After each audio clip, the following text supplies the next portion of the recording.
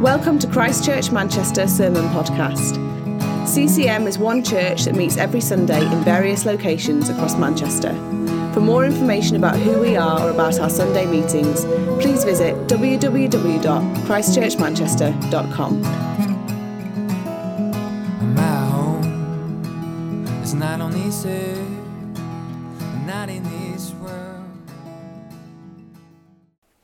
Have you ever wondered what the gods of our society are, what the idols of our society are?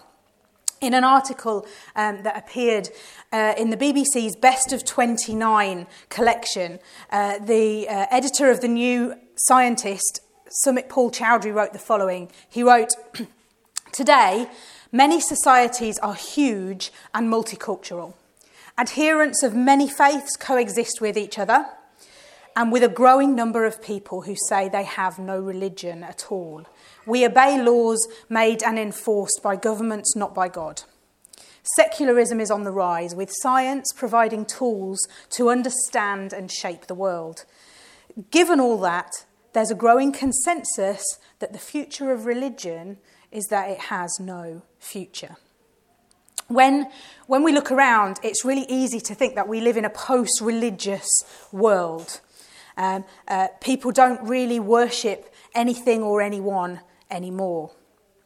However, when we look more closely, I think that we can see that there are contradictions to this all around us. So in another article for BBC Culture in 2018, the article was entitled, "Is Football the Universal Religion?" And Kelly Grovier wrote these words, "The beautiful game? Football ought to be rechristened the holy game. After all, that is how people who cannot otherwise agree on anything else in the world reverentially regard the sport." And he went on to quote Diego Maradona, "Football isn't a game, nor is it a sport, it's a religion." And Pele, "Football is like a religion to me. I worship the ball and treat it like a god." And for many people across this city today, they are with great pain recognising that football is, after the results of last night's game, a religion to them. Celebrity worship syndrome is a thing.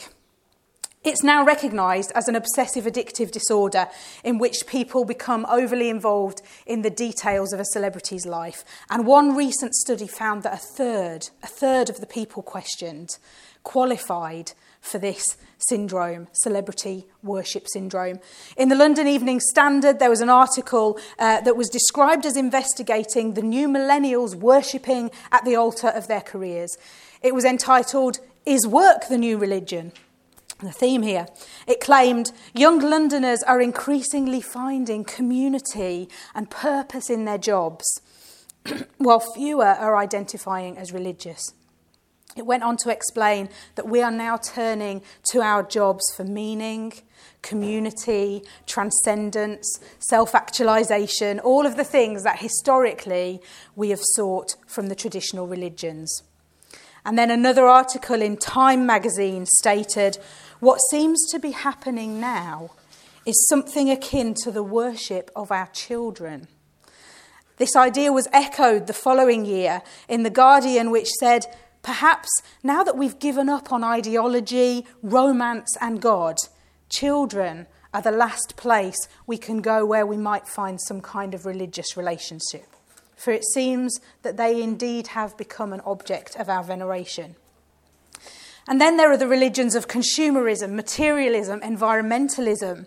So as we look around us, I think rather than seeing a society that has no God, we see a society that has a multitude of gods and idols that people are choosing to worship. You see, as human beings, we are hardwired to worship God.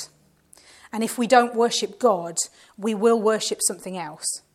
There's never a vacuum. There will always be something which is held in such high esteem in our lives that it holds the position that should belong to God. We're looking at two stories at the moment, two stories of two very different people. We're looking at Gideon and we're looking at Ruth. They're two very normal people. They're two people that we can look at and say, actually, There's things about them that are a lot like you and me. And Andy started our journey with Gideon a couple of weeks ago, and that's where we're going to be continuing today. And we've got Gideon and his people, the Israelites, and they're in trouble. They've got a problem. They're under attack. Life is not going particularly well for them at this point in time. And the angel of the Lord visits Gideon, as we saw the other week. And basically, God tells Gideon that he has a job to do, to save his people, to be the hero that we remember Gideon as being. In Judges 6:13, we saw Gideon in conversation with the angel of the Lord, and he said, "Please, my Lord, if the Lord is with us, why then has all this happened to us? Where are all his wonderful deeds that our fathers recounted to us, saying, 'Did not the Lord bring us up from Egypt?' But now the Lord has forsaken us and given us into the hand of Midian." Gideon knew the stories of God rescuing his people, and he wasn't questioning whether God was there, whether God existed. He was asking, why is God not acting now? He doesn't understand, and he's looking for answers. And the answer that he comes up with is to place the responsibility on God. God, you've left us, God. What does God say to Gideon? What is God's answer to that question? Well, interestingly, the Lord doesn't answer the question directly. Instead, what we see is that God told Gideon to save Israel. You be the one. And then in verse 25, where our passage begins today, God gives Gideon his first instruction.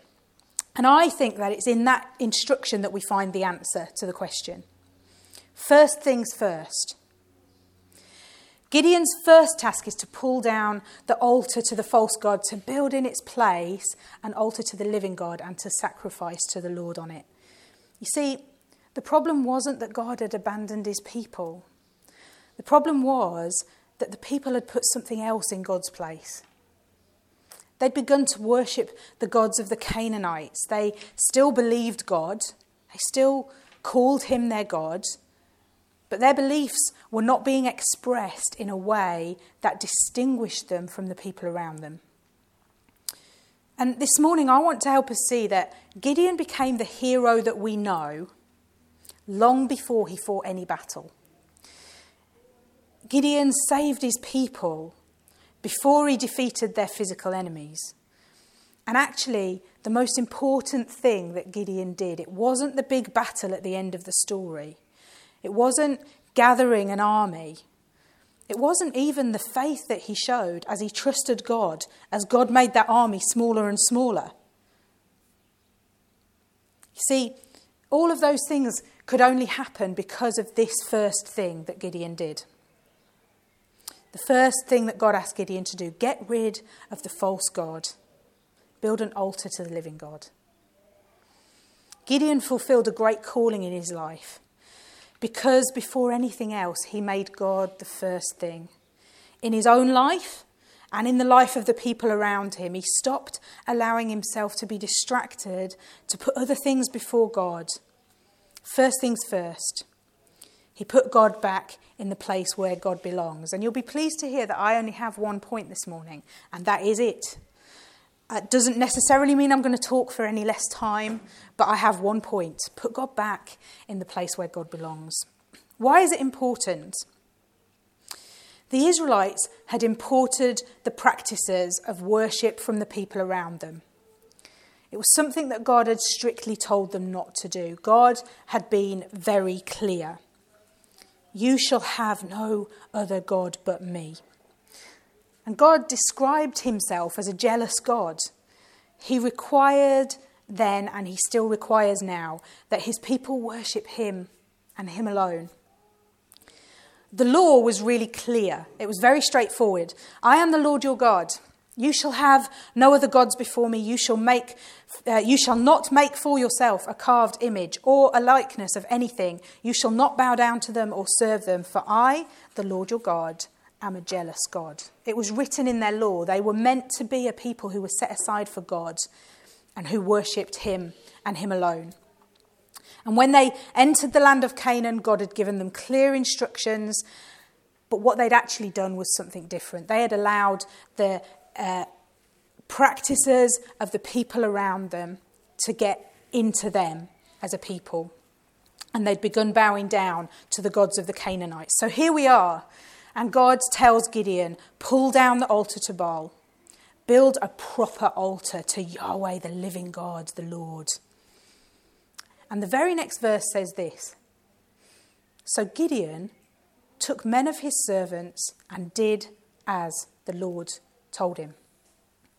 He doesn't question or argue. Now, we know that Gideon is very good at questioning and arguing because we see him doing it quite a lot throughout this story. But he doesn't question and argue here.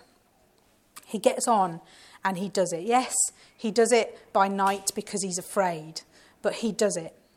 Because Gideon recognises when he's told to get rid of the altar to Baal, he recognises something. He has a moment of revelation of truth.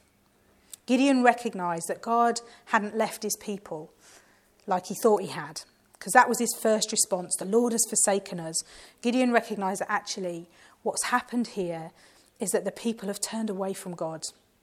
They've done exactly what God had told them not to do. They've put something else in God's place, and in doing so, they've distanced themselves from the living God. And Gideon sees the importance of breaking down this altar. It absolutely has to happen because God will not be replaced. There must be nothing, there must be no one else worshipped. And this is a hugely important task that Gideon does here. And it's probably the most important thing that he does in the whole story. Gideon knows he has to complete this successfully. The salvation of his people depends on it.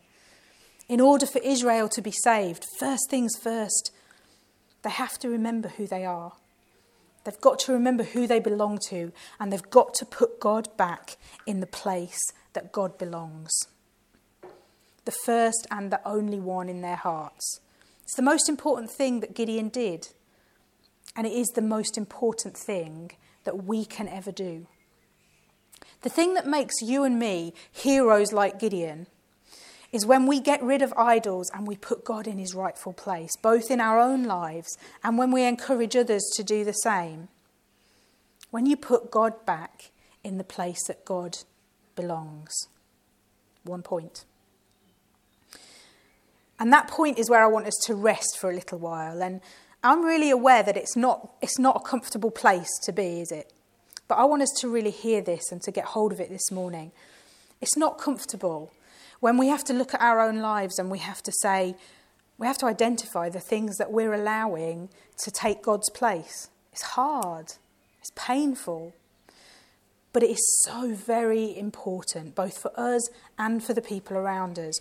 John Ruskin said this: God will put up with a great many things in the heart of man, in the human heart, but there's one thing he will not put up with in it, a second place. He who offers God a second place offers him no place. We have a tendency, just like the Israelites did, to allow ourselves to get distracted by the things that are important to the society around us. We have a tendency to forget that we are a people called to be set apart for God. And that means that we're called to have him the first and foremost in our lives. How often do we find ourselves looking just exactly like the society around us? How often do we find ourselves valuing exactly the same things that they value, putting things in the same order of priority in our lives as our friends around us who don't know Jesus do? How many of those things that we identified at the beginning there can we see in our own lives as well, taking priority? We often don't live any differently to the culture around us. The values, the priorities of the society we live in become our values and priorities, just as they had done for the Israelites. It's so easy to do.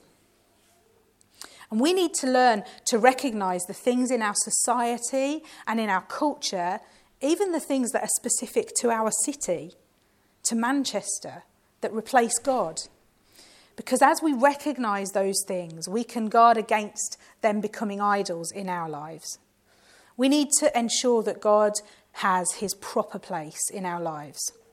And they're not always things that are as obvious as a foreign god, because that would make it really easy, wouldn't it? I mean, if you came to my house and you saw this in the corner of the room, a god from another religion, an altar to another god, you would know that there was a problem in my life, that there was an idol that needed to be dealt with. That would be really easy, wouldn't it? But the reality is that it's not always that easy. Sometimes the things that we idolise, the things that we import from the society around us, they're not bad in and of themselves. It's the way that we elevate them in our lives that becomes a problem. It can be things as simple as your job, sports team, your marriage, your desire to have a romantic relationship, your pets, environmentalism, politics, your children, your desire to have children. Even your own personal comfort and happiness can become an idol in your life. When they begin to be more important to you than God himself, more important than intimacy with Jesus Christ. They're not bad things, but when they become the thing, that's a problem. And we've already talked about how the God of Gideon was a jealous God. He insisted that his people had nothing, nobody before him. Well, that God is our God. He's the same yesterday, today, and forever. And he still requires that he's first and foremost in our affection above everything else. And the human response at this point can be to say, wow, God must be on a massive ego trip to think that. But the reality is that he is God. He is God. He has to value himself above everything else, because if he didn't, he would not be God. If God is not actually better than every single other thing that has ever existed or could ever exist, he's not worth worshipping or following. He devalues himself. We must remove the other things that are in the way, and we must put God back in the place that God belongs. And we have a huge advantage over the Israelites at this point, because we've got Jesus. Now, Gideon and the Israelites, they knew the law. They knew the stories, they knew what they'd been taught, but they had no way of knowing God personally for themselves. Their faith was built on following the rules, keeping the law, bringing the right sacrifices at the right time, having the priests come before God on their behalf.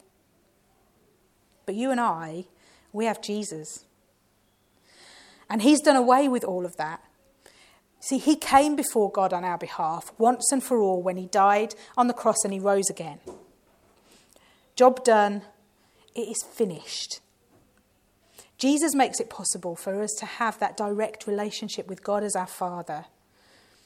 Jesus said, I am the way, the truth, and the life. No one comes to the Father except through me.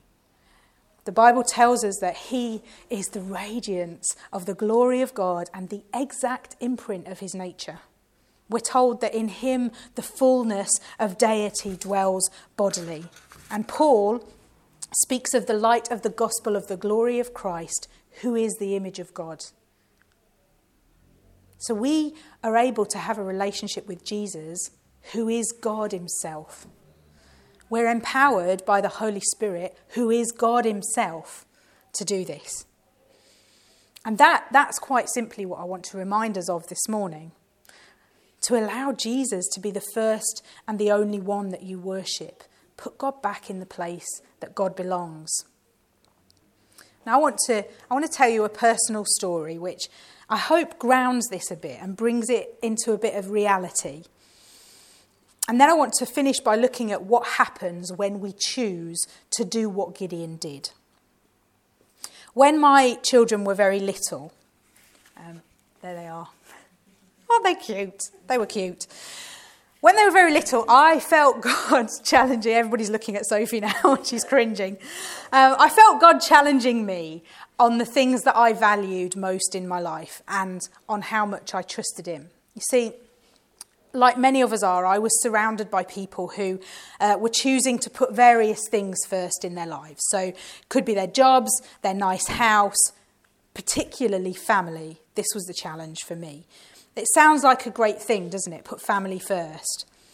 I knew people who were moving house in order to get their kids in the right school. I knew people who were following the parenting book by the letter so that they wouldn't go anywhere if it clashed with nap time. And for me personally, I felt such a massive pressure to do the same. I felt a huge pressure to conform, to put my children first.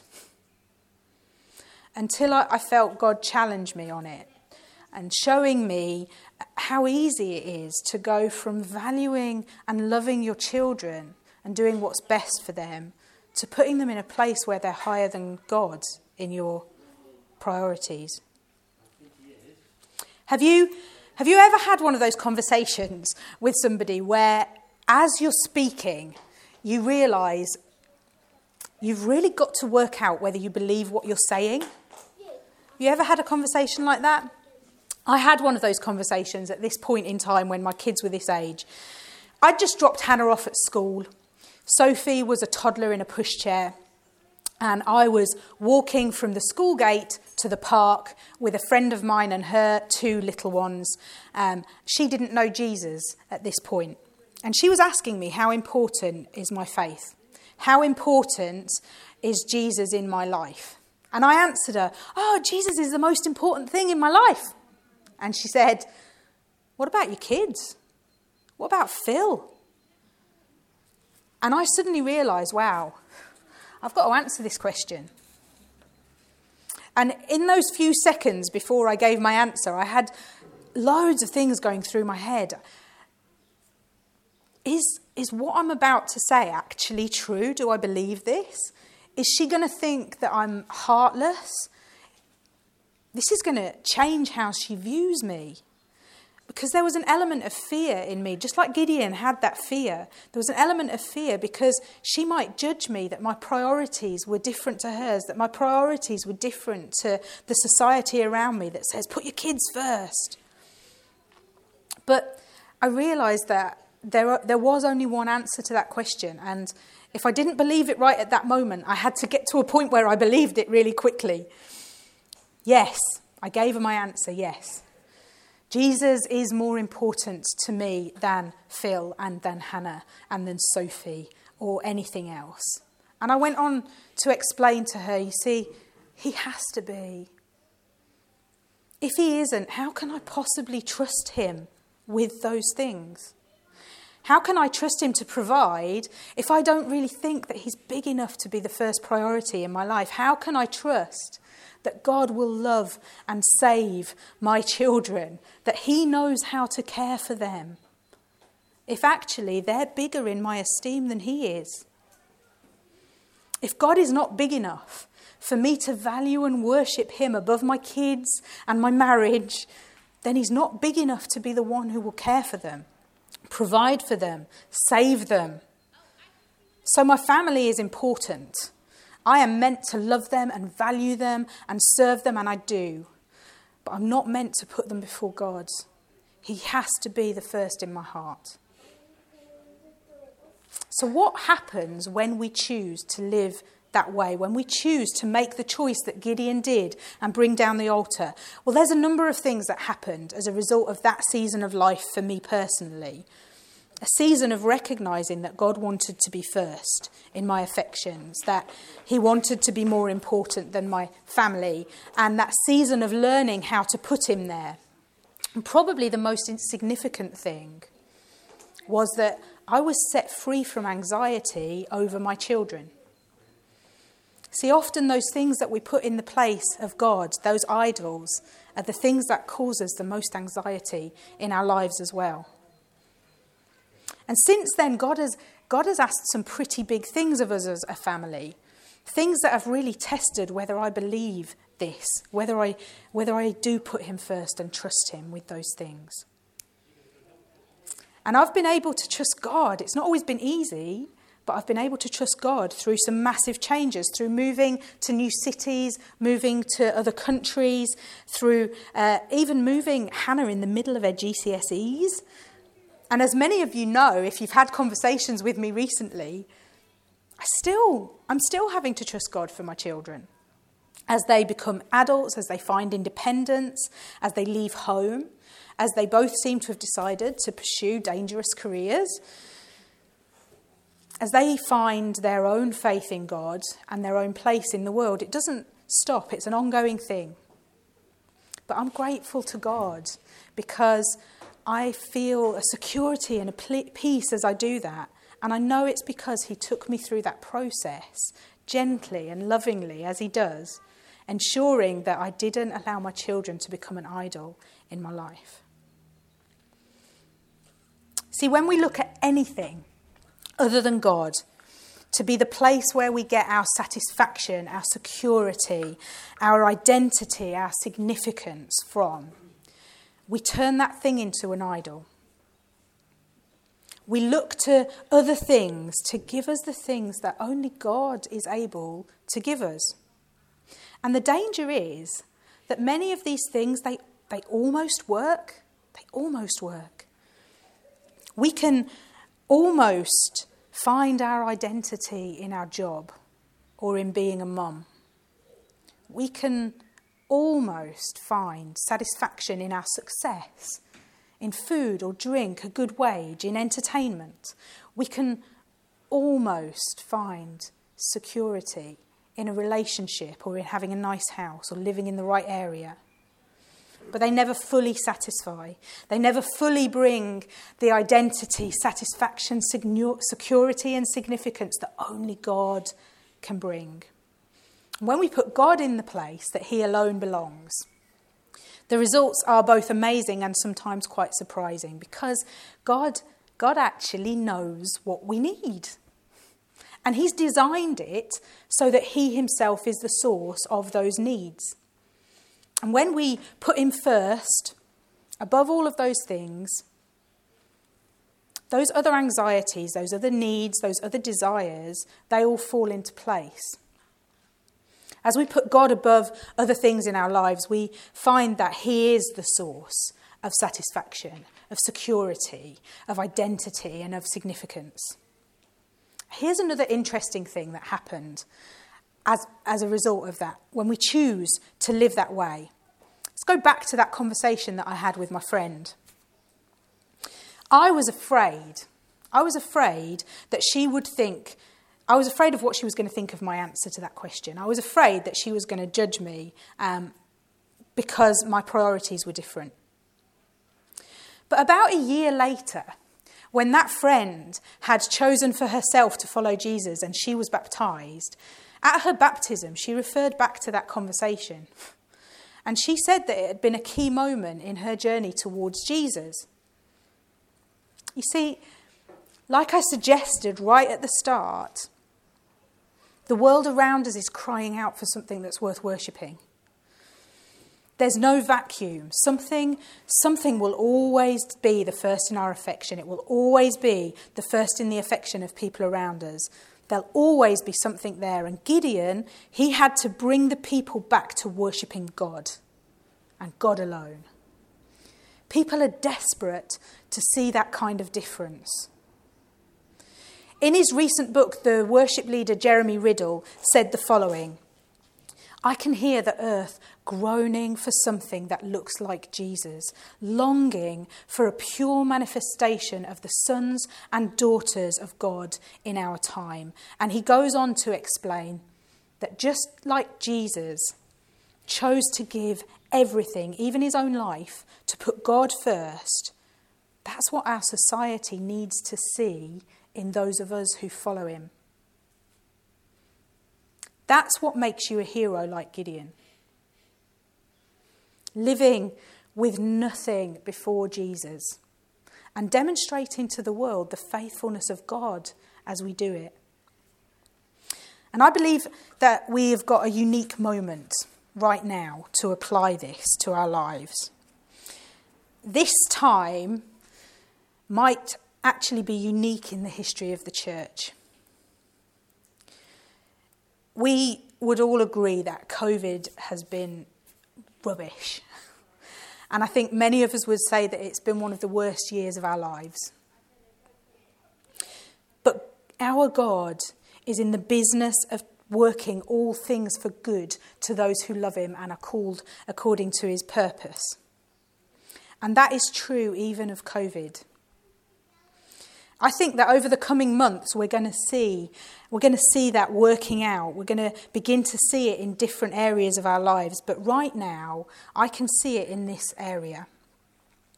Let me just quickly take you back in your minds to March 2020, if you don't mind. Do you remember? Remember that time? Schools closed, offices closed, shops closed, pubs and restaurants and gyms closed. International travel stopped, people sent home from work, sports events cancelled, empty stadiums, that's the Etihad, and empty streets everywhere. One of the things, everything changed overnight, didn't it? Not just for us, but across the whole world, everything literally changed overnight. And one of the things that we learnt in that first lockdown that hit us in March last year was we learned what things have the most importance to us. Not just as believers, but as a whole society, we found that our idols, whatever they were just stripped away overnight. Suddenly the whole world became aware of what we valued most.